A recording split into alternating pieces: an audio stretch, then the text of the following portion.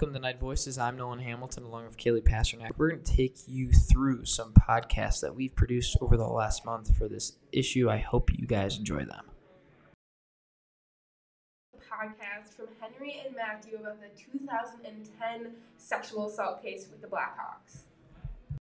On October 26, 2021, former Blackhawks general manager Stan Bowman was fired in the wake of the sexual assault allegations that shocked the Chicago Blackhawks organization. These allegations date back to the 2010 Stanley Cup playoffs when the Blackhawks won the Stanley Cup.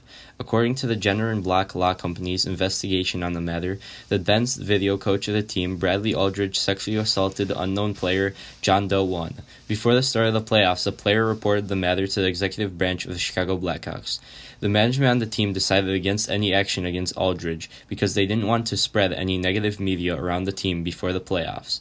We sat down with Carrie Estrada, the executive director of Northwest CASA, a sexual assault organization, and talked about the effects this has on a player. Well, I think sexual assault really, it can off-kilter many things, including work. So it could impact concentration, it can impact self-esteem, self-competency, it can impact the nervous system, so somebody may feel anxious or depressed, so all those can affect performance. According to Doe 1 and players from the 2010 team like Brett Sopel and Nick Boyton, a majority of the team knew about the situation. Some players even went on to harass Doe 1 and call him homophobic slurs. That's victim blaming, and that is the number one reason why people do not come forth to report. That is a very toxic attitude, and there are many reasons why people do not come forth. And mostly it's because of this victim blaming situation. I won't be believed.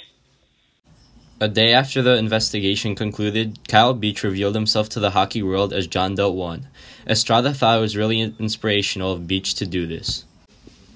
I think it's everything in this field. The more people we get speaking out about this, the safer our communities will become in terms of taking away the shame factor. You know, Kyle did nothing wrong.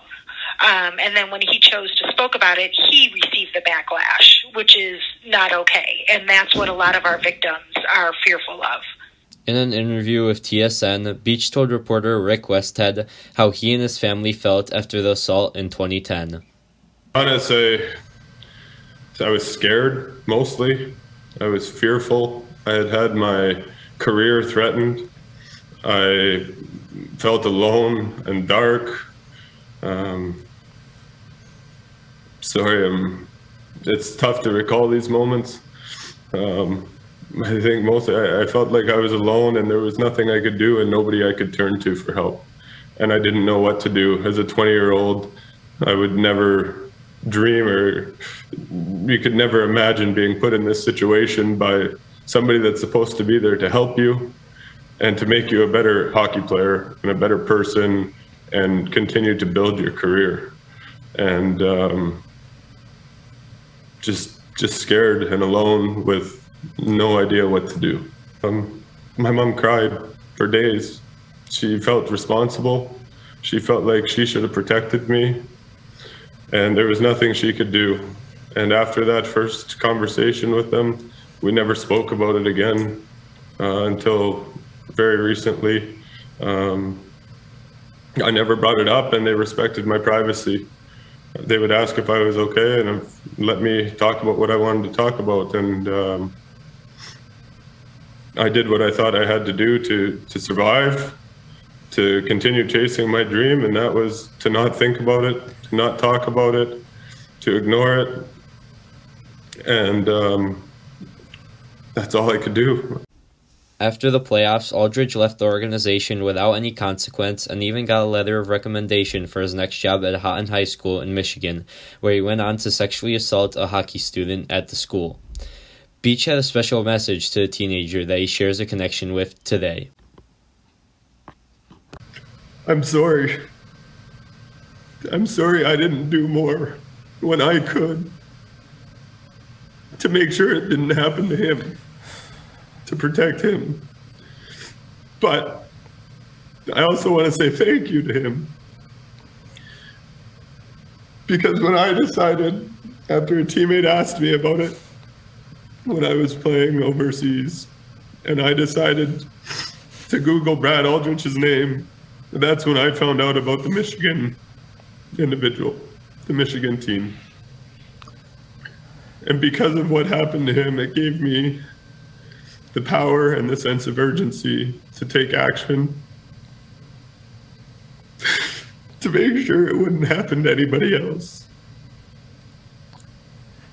So I'm sorry, and I thank you. And I hope at some point down the road, if he's open to it, I would love to meet him. Because unfortunately, we share something in common that's going to be a part of us for the rest of our lives. This unfortunate event and the irresponsibility of the Blackhawks management group in 2010 has caused much harm to Beach and others. The NHL has to work for this to never happen again.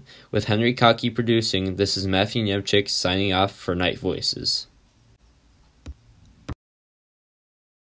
More sports. Zach, Nick, and PJ break down the upcoming college football playoff. Start with the top 4 ranked teams that have made the playoffs. Number 1, Alabama. Number 2, Michigan. Number 3, Georgia. And number 4, Cincinnati. Fellas, how do we feel about the rankings? Well, my predictions are I think it's going to be Georgia and Alabama easily. There's no doubt about it. Cincinnati's going to get destroyed. Yeah, and I think Alabama's going to end up winning the championship. I agree with you, PJ. I think Alabama's going to beat Cincinnati by, I think, 28 points. Yeah, at least 3 possessions. Ryan's doing Ryan Brady on TikTok, doing random stuff about how Alabama wants Cincinnati. Nick Saban's going to find a way to put it against them and then just steamroll them. I'm going to pick Cincinnati to win this one. John Mechie just tore his ACL, who's the number 1 wide receiver on Alabama.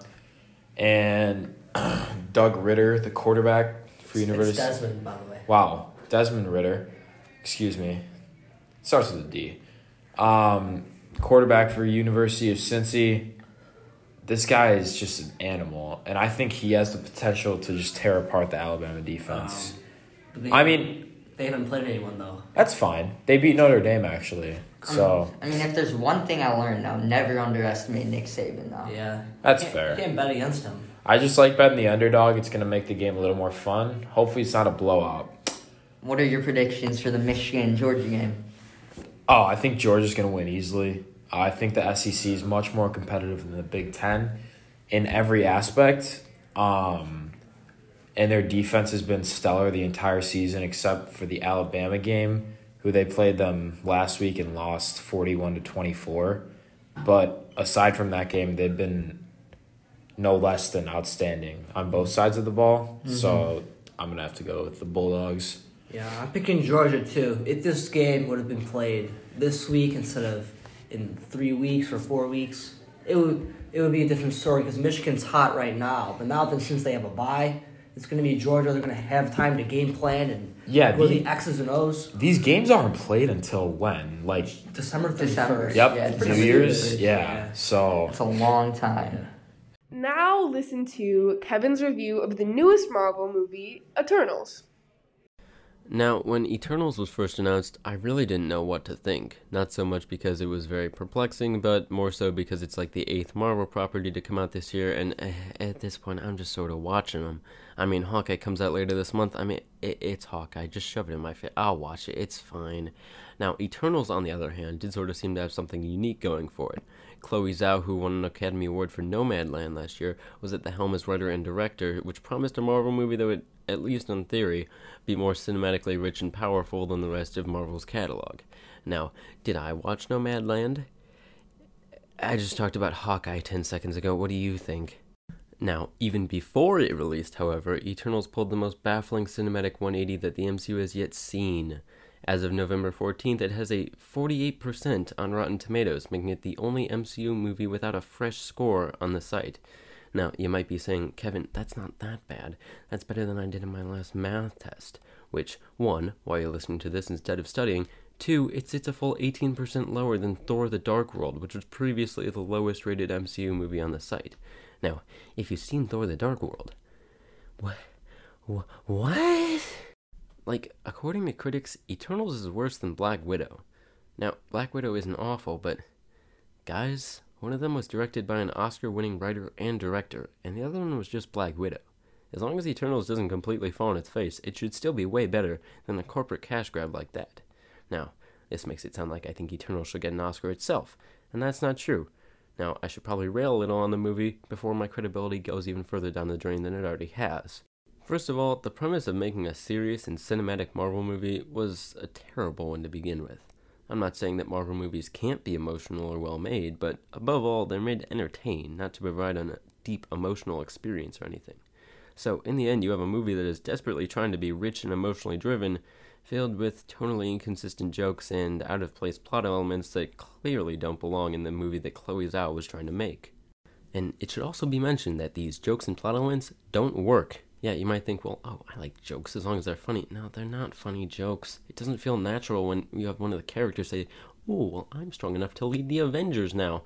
No, that doesn't feel natural at all. It completely takes you out of the movie and ruins the experience.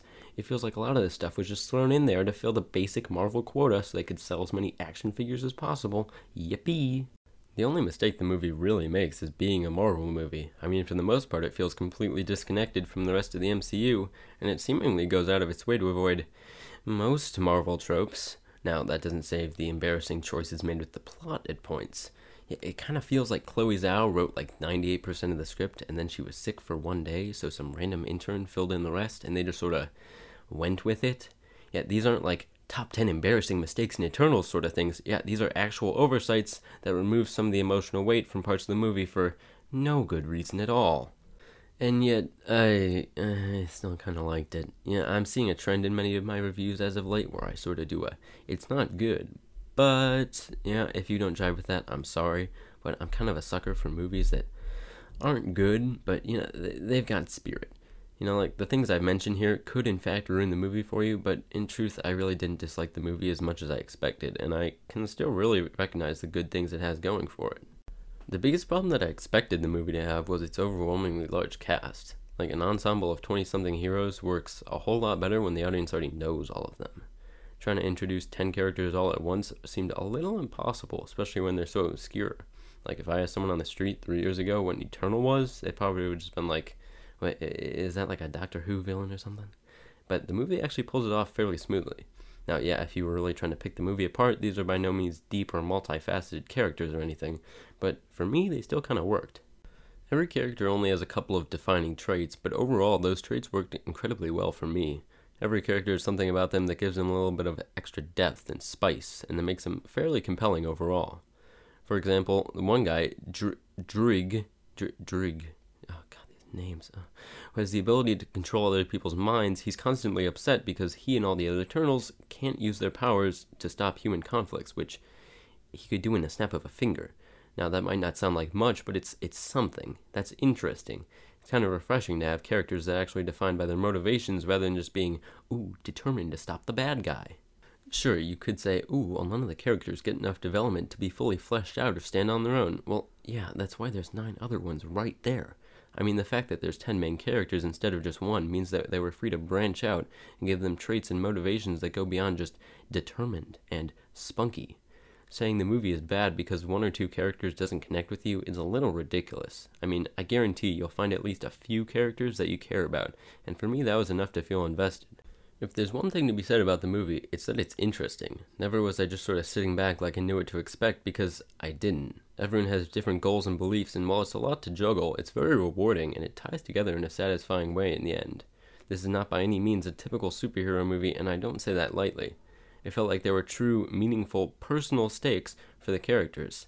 And it feels like it's been forever since we've had a Marvel property that actually challenges its characters' beliefs as much as it challenges them to, beat down the big gray CGI thing. Stuff goes down in this movie, and it doesn't end with the everything's fine, we're all Avengers now, yay, that I expected it to. People die, and it's not just the general sort of death to motivate the hero before the finale, they're just gone. The best analogy that I can think of for Eternals is that it's the Wonder Woman 1984 of Marvel movies. Sure, it's got a lot of problems and glaring oversights in its script, but hidden beneath is a well-made movie with great characters and deep themes.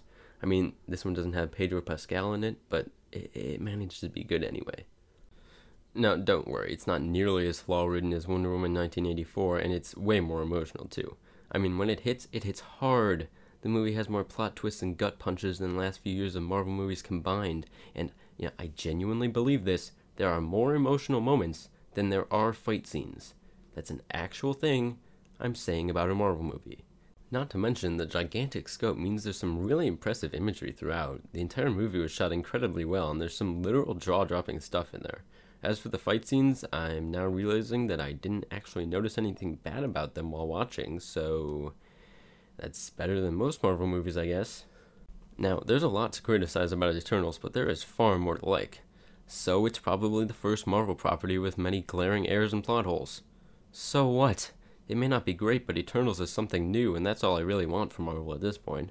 I really don't mind if everything doesn't pan out perfectly. Just give me something besides the same old generic Marvel shtick that I've seen in every single Marvel property released this year. Oh god, I've watched so many. But genuinely, I did not know what to expect while watching Eternals, and do you have any idea how long it's been since I felt that way while watching a Marvel property? I know it's not great, and I know I'm mostly just focusing on the good parts of the movie, but there's so much more behind Eternals than it first seems. It isn't perfect, but it's something. It's a Marvel movie that's actively trying to do something new, and I really don't care how many plot holes it has as long as it's trying. Eternals is engaging, character-driven, and above all, unique. And that might not mean much to you, but for me, it amounts to a whole lot more than 48%. With the Bears season almost halfway over, Tito Gavin breaks down the 2021 Chicago Bears season. Pretty quickly to age and to injury.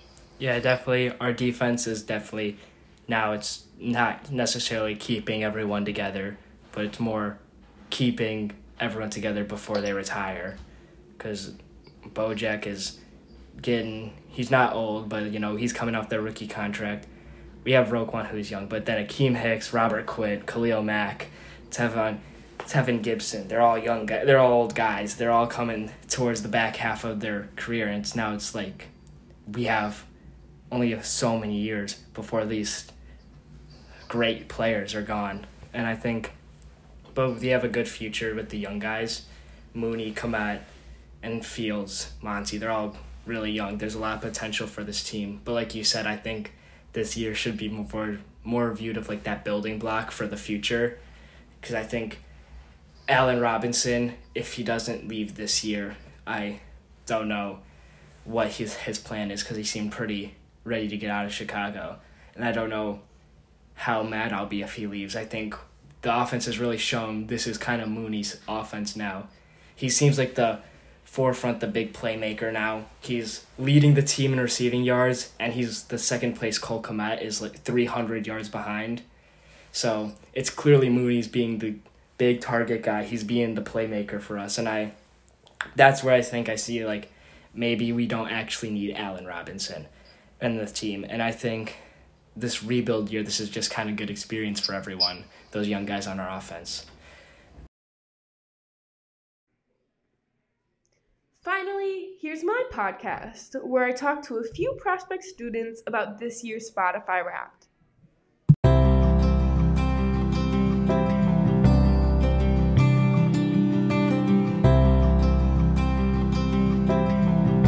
On December 1st, Spotify released their 5th annual Spotify Wrapped, a slideshow of your listening history over the past year, diving into the minutes listened, top songs, top artists, and top genres, and always adding a modern phrase or trend into the slides, proving postable among all social media platforms for years to come. As you can imagine, Spotify Wrapped has become something to look forward to every year, and sophomore Alia Abdelatif agrees. I definitely do. Since October, I've been searching up when Spotify Wrapped's coming out. I feel like it's really fun just looking through your all your listening infographics and stuff. I do look forward to it. I'm genuinely interested in the amount of minutes listened to music is really something I look forward to seeing. So, but Spotify Wrapped may not always be perfect. Sophomore Raya Uvakova has found some flaws. Honestly, like, I don't think it was that accurate for only one of the artists that was in my top 5, but other than that, like, the stats and everything with, like, the 0.5 and, like, the top percentiles, I think that was pretty good. I think it really reflected what I did throughout the year. And although Spotify Wrapped is seeming to become a well-known tradition, it is not the only unique feature that Spotify offers. I made the switch, like, because they have all the personalized, like, the Discover Weekly and stuff, and that's where I get most of my music from. So I really, like, I don't think I would switch back. The playlist is, like, honestly the huge part of it. Like, whenever, like, the conversation comes up, I'm like, oh, like, Spotify really does, like, adjust, like, your own music taste. Like, it offers so much more. Like, the organization is definitely better. Like, they recently added this thing where if you go to, like, your library, you can, like, there's, like, different tabs. Like, it shows you playlists, artists, albums, and downloaded, and that's not really offered in other apps, so. With new features added every few months, Spotify always finds new ways to help listeners. They added lyrics to songs, make many personalized playlists, and have ways to interact with friends, like being able to sync up to your friend's music at the same time that they are listening, and showing the song that your friend is listening to in real time. I honestly do think so, because they, like, get in touch, like, they, like, kind of piece together, like, the artists you listen to, and they kind of, like, expand on that, like, and, like, those specific genres and, like, related artists, and they kind of include those artists in, like, playlists and develop, like, different mixes. You can also make a playlist with your friend, or Spotify will enhance your playlist by adding songs they think you would like. But that is not all. Spotify partners with the artists, and then they do, like, special things for their top listeners, which I like that. And by partnering with artists, you are able to get a first chance to buying tickets and get special merch before it comes out to the public. And that's how I found, like, the last 2 concerts that I went to was through Spotify, and, like, I knew about it first, and I got, like, the pre-sales. With Alia and Raya listening to a combined 110,000 minutes this year, listening to music is a part of their daily routine. The absolute biggest. I wake up at 7 a.m., the headphones go in at 7:05, and then I just don't take them out. Maybe during lunch to charge them, and then I put them back in. When I lift, like, I play music when I'm working out, like, at all times. Like, when I'm doing my homework, I have something playing in the back. Like, there's just always music going.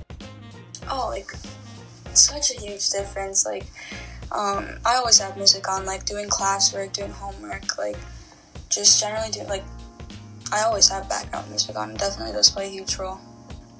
Just in general, the music that, like, I listen to just kind of, like, keeps me, like, focused, like, on task, and Spotify really does contribute to, like, keeping that all together and, like, continuing that role that it plays.